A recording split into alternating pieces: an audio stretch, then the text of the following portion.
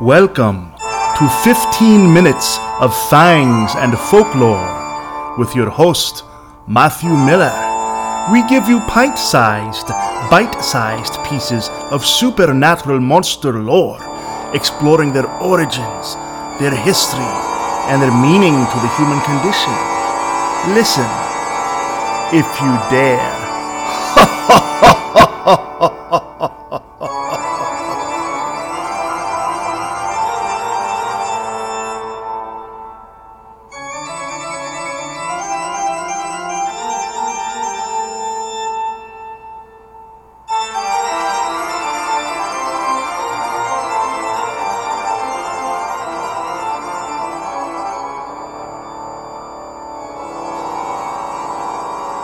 I like to ask different people what they would do in the zombie apocalypse.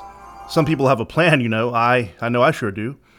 Some people have never really thought about it. Those are probably the sane and normal people. But if you listen to this podcast, well, I already know you're neither sane nor normal. You're one of us. So what's your plan for the zombie apocalypse? Who would be in your group? What would your role be? What weapons would you want? What would be the first place you traveled to? Or would you travel? How would you get food, water, shelter? I'd love to hear from you and hear about your zombie apocalypse plan, so please go to my YouTube channel, which by the way is just under my name, Matthew Miller, and leave a comment under this podcast.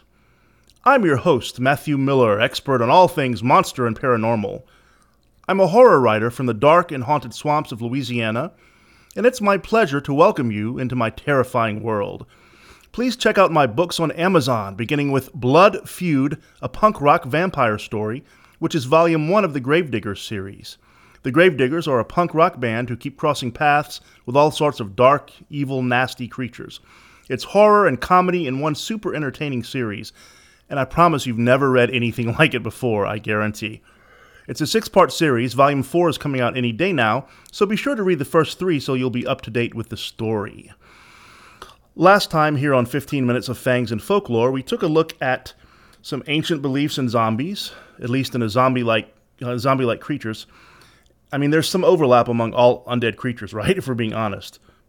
Then we examined the Haitian origin of the modern idea of the zombie and looked at some real historical cases of zombieism. By the way, is zombieism a real word? I don't know. If not, then I just coined it. I claim it. In this episode, I want to look at some zombie myths from around the world. I know of no better place to start than China.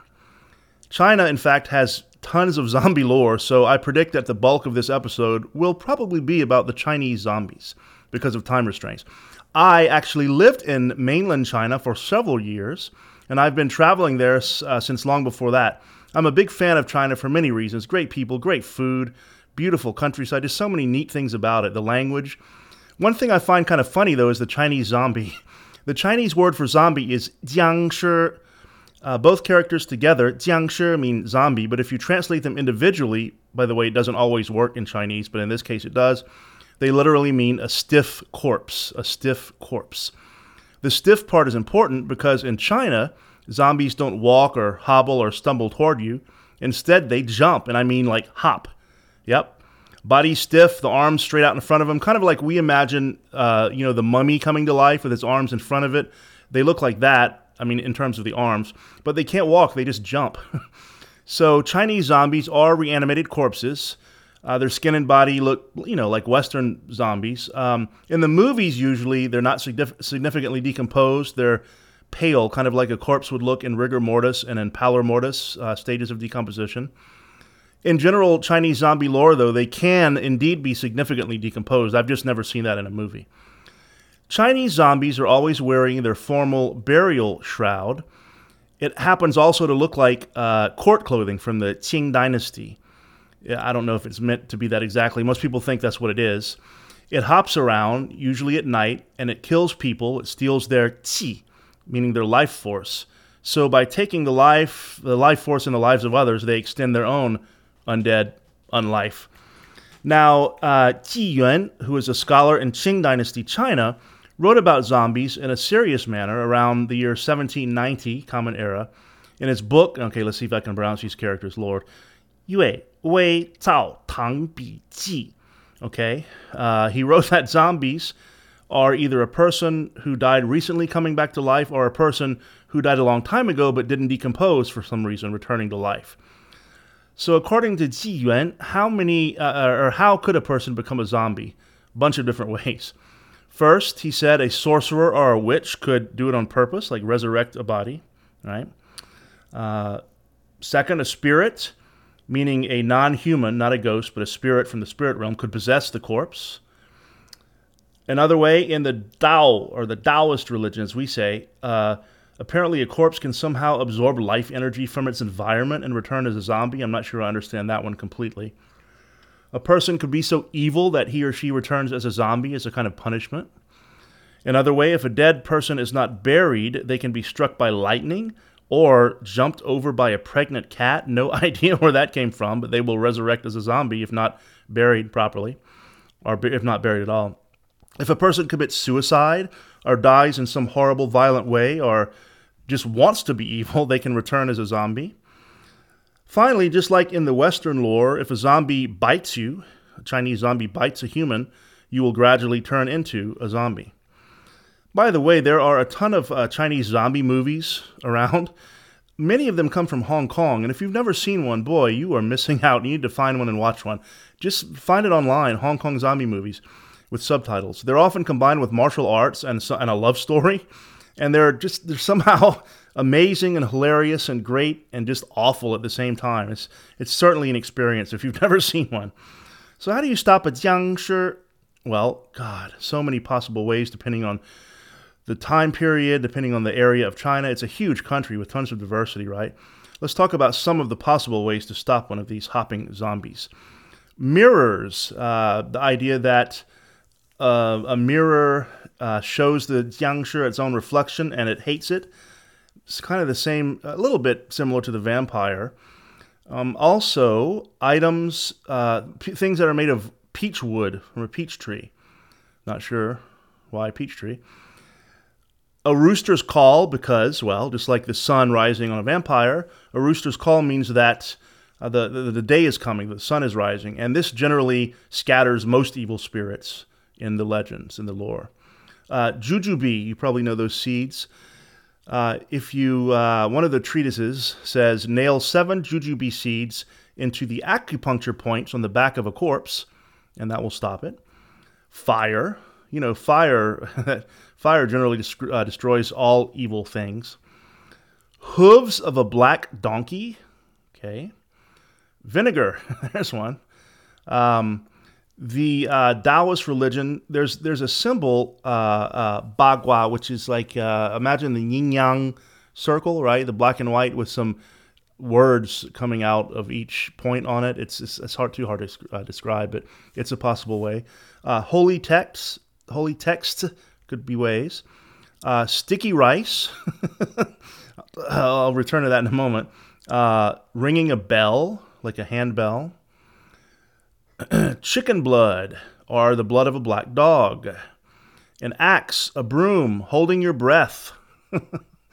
A holy, well, this is a pretty important, in the movies, this is usually how they stop them. A holy scripture or a holy spell written on a thin yellow piece of paper, and write it in chicken's blood, and then just kind of press it against the zombie's forehead, and it will freeze. It can't move with that on its forehead. That's how they do it in the movies. Dropping a bag of, listen to this one, dropping a bag of coins can cause the jiangshi to have to stop and count the coins. That's very similar to the vampire lore in Europe, which says if you have any number of things, grains of rice, mustard seeds, even coins, drop them, and it's compelled to stop and count them. That's interesting. You can use, we already mentioned a mirror, a sword charged under moonlight made of Chinese coins can maybe do some damage against a zombie. You can take a small amount of any blood and place it on the creature's forehead. That's kind of contradictory, right? Why do you need the whole holy scripture? Chicken blood, if any blood will do. And remember, these are just many different ways. I mean, China is a huge, diverse country, has a long, thousands of years of history. Every little small town has its own cuisine and legend, so of course there are going to be a lot of them.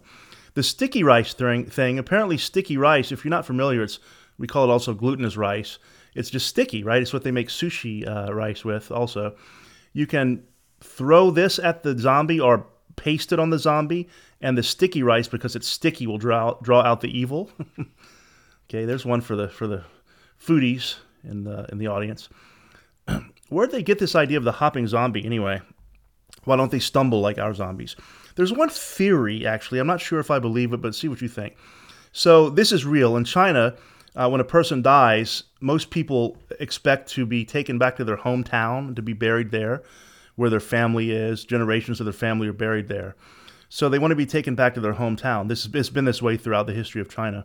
And many poor families in China could not afford to hire a cart, a horse cart, to take their dead loved one across the country.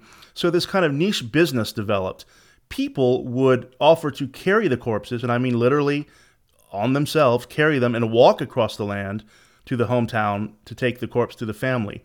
This still cost money, but it was much, much less than hiring transportation, so poor families sometimes could afford this. It's mostly a forgotten practice, but I remember when I lived in China, that was only a few years ago, a case made the news where the police caught a man with a dead body. They thought maybe he had murdered the guy.